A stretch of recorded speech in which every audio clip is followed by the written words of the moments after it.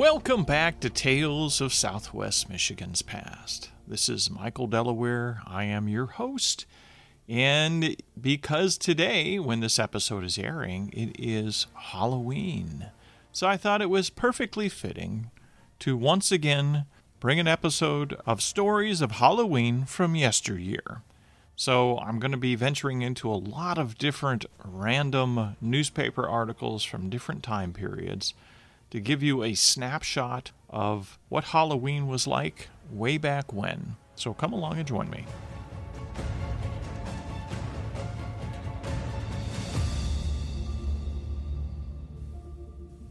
Now, Halloween had two major differences, and a lot of it was divided by age groups, I think, when it comes to young people, especially back in the Victorian era, the 1800s and the early 1900s in this country. There were the older kids that, let's say 15 and older, tended to go to Halloween parties, and the younger kids, mostly boys, engaged in what would be best described as mayhem on that evening. So we're going to cover stories that cross over both of these types of activities here. Let's begin with some Halloween parties. This article comes from a issue of the Battle Creek Moon, which was published on November 1st, 1901. And in the same paper, there's an article about Halloween parties, and there's another article about some of the mayhem. And the Halloween parties that happened the night before, there's an article here. It says, the Halloween party given last night by the Germania Band at the auditorium was an event of jollity to those who attended. About 150 couples danced to good music until midnight. Although a great many differences of kinds of Halloween parties were held last evening, there is only one poverty party announced for this week. That will be held this evening at the home of C.M. Ranger, 57 West Fountain Street, and everyone is cordially invited. Don't forget your old clothes. So I guess a poverty party is you dressed up with old clothes, kind of like a bum, I suppose. That was the costume of the party. Miss Hazel Green gave a Halloween party to a few of her young friends last night. A hayrick party preceded the regulation Halloween games, dancing, and other sports, which latter were enjoyed in the Green Cottage at Wapakisco Beach, Gowak Lake. Pumpkin pie was washed down with sweet cider, and then refreshment time came. So that seemed to be a popular thing at some of these parties, was pumpkin pie and fresh apple cider. The article goes on to say the Eve of All Hallows, or Festival of All Saints, as the Eve of November 1st is called, was most grandly celebrated in Battle Creek. Some held these celebrations an evening previous, but everybody celebrated 25 parties being given on the 2 days. Under this head, there were dances, hayrick parties, musical cards, and ghost parties. While the custom of ducking the head in water for apples, nut cracking, etc. are not so much in vogue as formerly, still these fireside revelries were practiced, and another ancient ceremony, the lighting of a bonfire at nightfall, is yet considered one of the essential adjuncts to Halloween practices. By hayrick parties, hayrick is a term for a stack or pile of hay. So my assumption is that was more of a dance where they held something at a farm, is my best guess. So let's move over to the other side of the equation, the rambunctious misfits that would run around in the dark. Halloween, as usual, numerous minor depredations were committed. All Hallows' Eve conveys no impression of sacredness to the tired policeman who has to keep running from one end of the city to the other to keep up or stay on track of the small boy whose penchant for cussedness finds full vent on this evening. If the department could have the way, no doubt the obnoxious evening would be wiped off the calendar. Last night was no exception to the general rule, in spite of the proclamations made by Chief Farrington and City Attorney Clausen through the papers that all depredators would be punished to the full extent of the law. That did not scare the kids much, and they tore down fences, tipped over outhouses, pulled cabbages, and displaced horse blocks with as much coolness as if the proclamation had not been made. Some hoodlums made themselves disliked by the entire Spear household early in the evening. The doctor had a keg of fine cider salted away in a cool spot in his backyard. About 9 o'clock, he thought he would have a cup before going to bed. He found the spigot turned on, and there was not a drop left in the keg. Somebody had got away with what they wanted and left the rest to waste. At the home of Mrs. Mykins on Champion Street, a fence was sawed down, and in several cases, they were pulled over. Buggies, which were not well fastened down, were carted away and left in all sorts of strange places. But it was Halloween, you know. So that gives you an example of what happened that evening in 1901. Now let's venture on over to Benton Harbor. In the Evening News, published on October 31st, 1900, the front page has a big warning. A warning. Chief Johnson issues a proclamation in regard to Halloween. A big force tonight will endeavor to prevent the usual pranks of young America. And here's what he wrote. In order that there be no misunderstanding, I wish to notify the public that the law will not be suspended in this city this evening on account of Halloween, and that the police force has been increased, and that all offenders against the law and order will be promptly arrested. Charles Johnson, Chief of Police. And the article goes on to say, Halloween will be celebrated in Benton Harbor tonight. The Chief of Police has increased the force to several times the regular size and will stop any attempts to destroy property within the municipal boundary lines. The town will be turned over to the mischief makers, however, and the officers promise to wink at minor offenses, which might be punishable at any other time. The celebrators are warned to remain within responsible bounds. That same year, on November 2nd, 1900, in the Benton Harbor Palladium, there is a story of what happened that evening on Halloween. And so here's one story. Tore his clothing. Theo Prescott assaulted by a crowd of boys. Arrests may follow. Pranks of Halloween are many. Notwithstanding the warning of Chief Police Johnson, there were several depredations Wednesday night on account of Halloween, and one little boy, Theodore Prescott, was cruelly assaulted by a gang of mischievous fun-seekers. It is believed that arrests will follow. Late in the evening, the Prescott boy with his sister were going from his home on Broadway to the residence of W.C. Hicks on Britton Avenue to attend a party. He had walked some distance when a crowd of boys surrounded him and tore off nearly all of his clothing. Then it is claimed they slapped him and otherwise bruised him. At any rate, the little fellow ran home crying and found his mother. Prescott's parents were naturally indignant and the police were notified. An investigation of the affair will be made. The boy is only 10 years old. Several walks were torn up around the city, and V.A. Lowe's fence was broken down. Although the destruction of property was not great, the citizens did not suffer losses on account of Halloween fun. They say such depredations will not be permitted again. The police were diligent, but even with special officers, there were not enough to guard all property. In the same edition of the newspaper, 2 columns over here, is an article about St. Joseph on Halloween. It says, Pranks in St. Joseph. Many are of a serious nature. A fine new table was stolen. Buggy found in river. Man tied to a post. Halloween mischief makers reigned in St. Joseph Wednesday night, and some of the pranks played are of a serious nature. Several boys dragged George Carley from Cotherton's livery barn, blindfolded him, and then tied him to a post where he remained for some time. George is not a very good-natured man today. Someone stole a fine new center table from John Rector of Glen Lord Wednesday night, and the table came from Chicago and was encased. Mr. Rector put it in his wagon and left his team standing near the Union Bank for a short time. On his return, the table was gone. The police are investigating. A brand new buggy belonging to the Barnes and Power Company was taken from the factory and thrown into the river.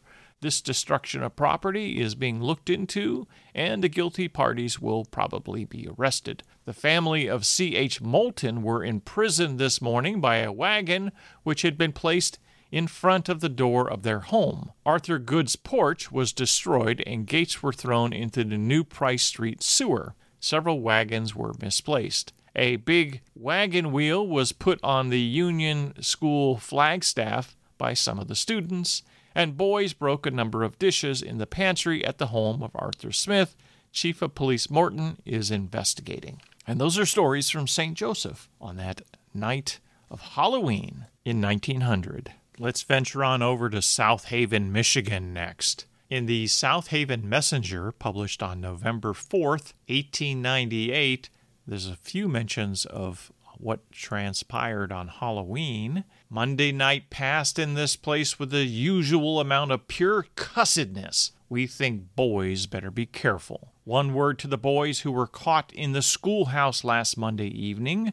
We don't know of any law protecting boys who damage or destroy property, though it be on Halloween night. We know one boy who was there had better be on the lookout. So apparently they did something very naughty that night. Let's venture on over to Marshall, Michigan, in the Expounder, which was published on November 2nd, 1900. This is a look back on what happened on Halloween. The article is All Halloween, celebrated in Marshall with proper festivities. All things considered, Halloween passed off satisfactorily in Marshall.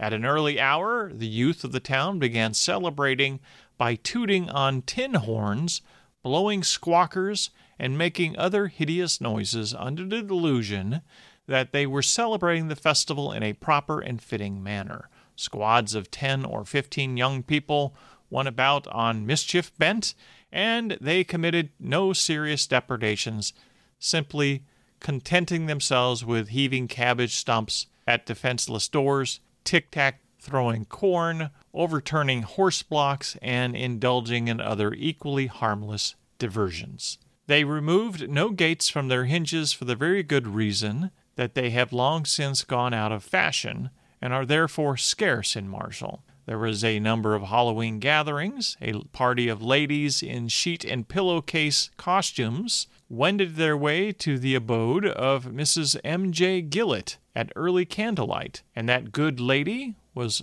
almost deluded into the belief that her domicile had been taken possession of by goblins. However, when it was announced that progressive euchre was the order of the evening, the genial host at once recognized the fact that she was among friends and entered into the game with such zest that she captured one of the prizes, the other being awarded to Mrs. George Powell. Dainty refreshments such as donuts, pumpkin pie, cheese, cider, etc. were served. 12 young ladies enjoyed themselves at the home of Miss Susie Ferguson in East Mansion Street. They were costumed in colonial style and passed the hours in dancing and singing and other like amusements. Carlton Berry entertained 20 of his young friends and not only celebrated Halloween, but also his birthday. Mabel Johnson and Mary Hannenberg entertained a few of their friends at the home of the former East State Street. A marshmallow roast and various games served to entertain the guests. One of the most unique parties of the evening was that given by Mr. and Mrs. W.R. Simmons. At an early hour, 5 couples were seated in the Simmons parlor. They presented a ghost-like appearance, being arrayed in sheets and pillowcases. It was a silent company, and each was wholly ignorant of the identity of the others. Under the guidance of a spirit-like form, the company was taken by way to the back door to the attic of C.T. Cook's residence, which, by the way, extends over the entire house, and there, seated on the floor in a semicircle by the light of one lonely jack-o'-lantern, each related his or her history, the supposition being that the narrator had inhabited the Tale of Tears during the 17th or 18th century. At the conclusion of each harrowing tale, other spooks who, quite unknown to the guests proper, had been stationed in the dark corners of the garret, set forth most horrible and ear-breaking sounds from the various musical instruments which they were provided. After returning to the house, masks were removed and ice cream and cake were served. The guests were several people from the community. So that was kind of an interesting, spooky experience for people that attended that party.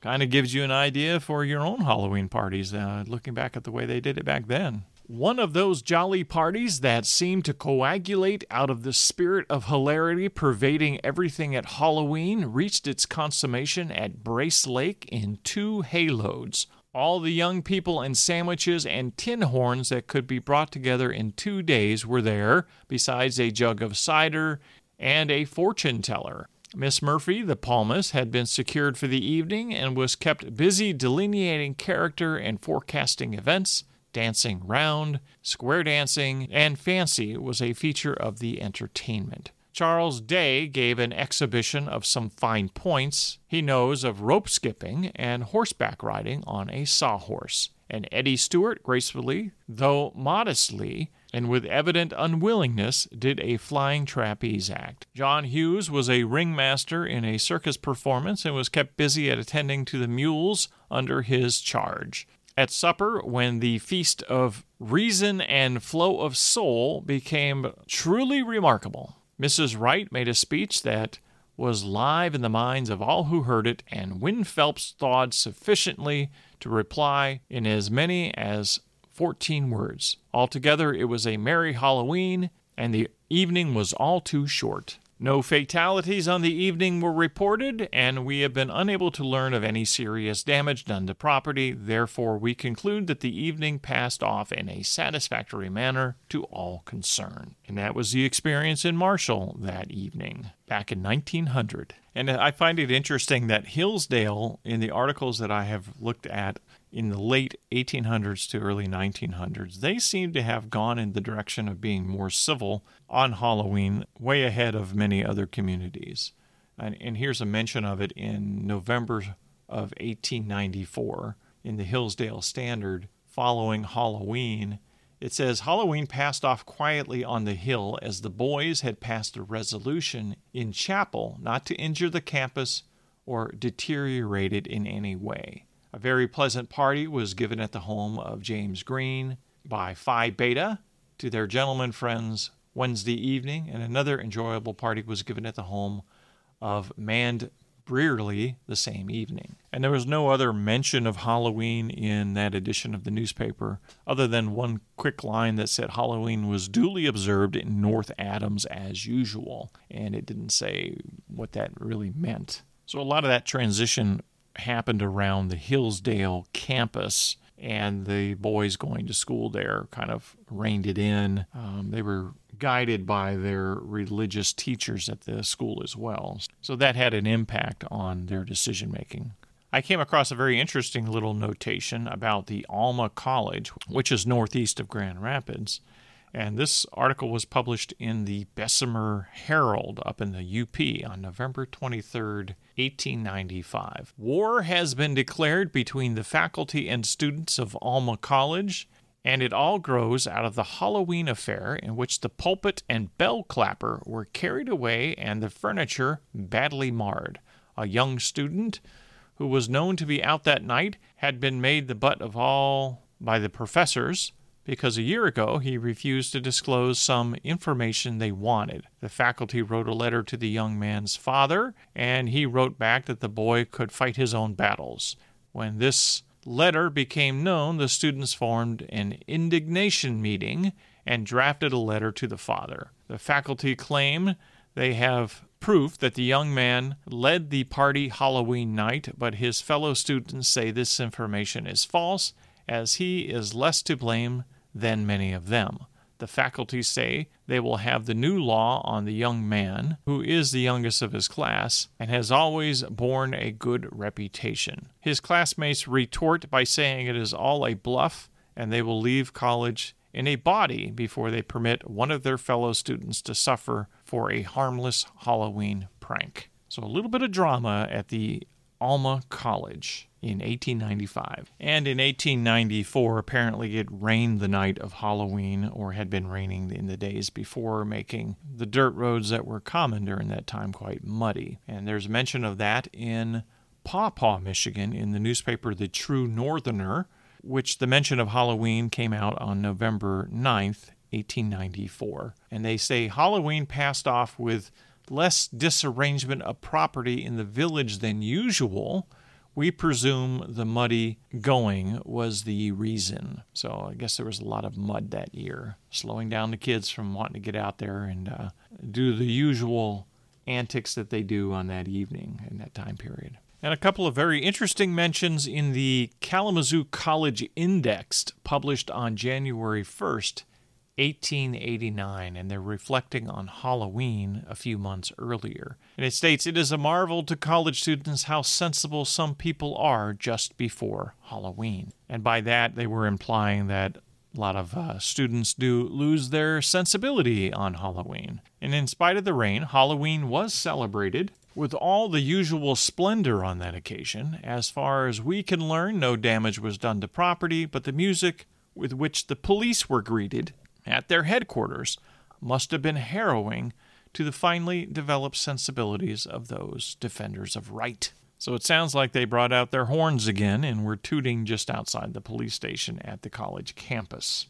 And in the Paw Paw newspaper of November 8th, 1895, they give a mention of what was going on in Bloomingdale on the night of Halloween, and it says the kids had some sport Halloween, throwing corn and rock salt against windows and indulging in other pleasantries. And finally, we'll return to Benton Harbor and wrap up with a very short article on Halloween pranks of 1896, and this came out in the November 2nd edition of the Benton Harbor Evening News. Halloween pranks, boys and girls, and even men were out Saturday night.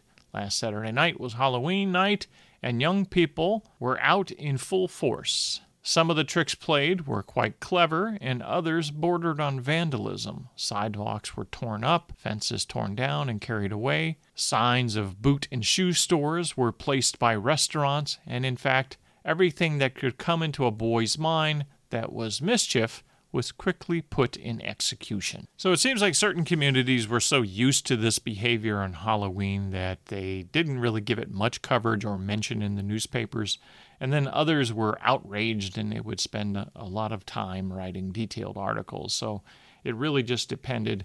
It seemed to be a lot more outrage in the earlier 1800s when some of these things were going on, but it varied from community to community as well.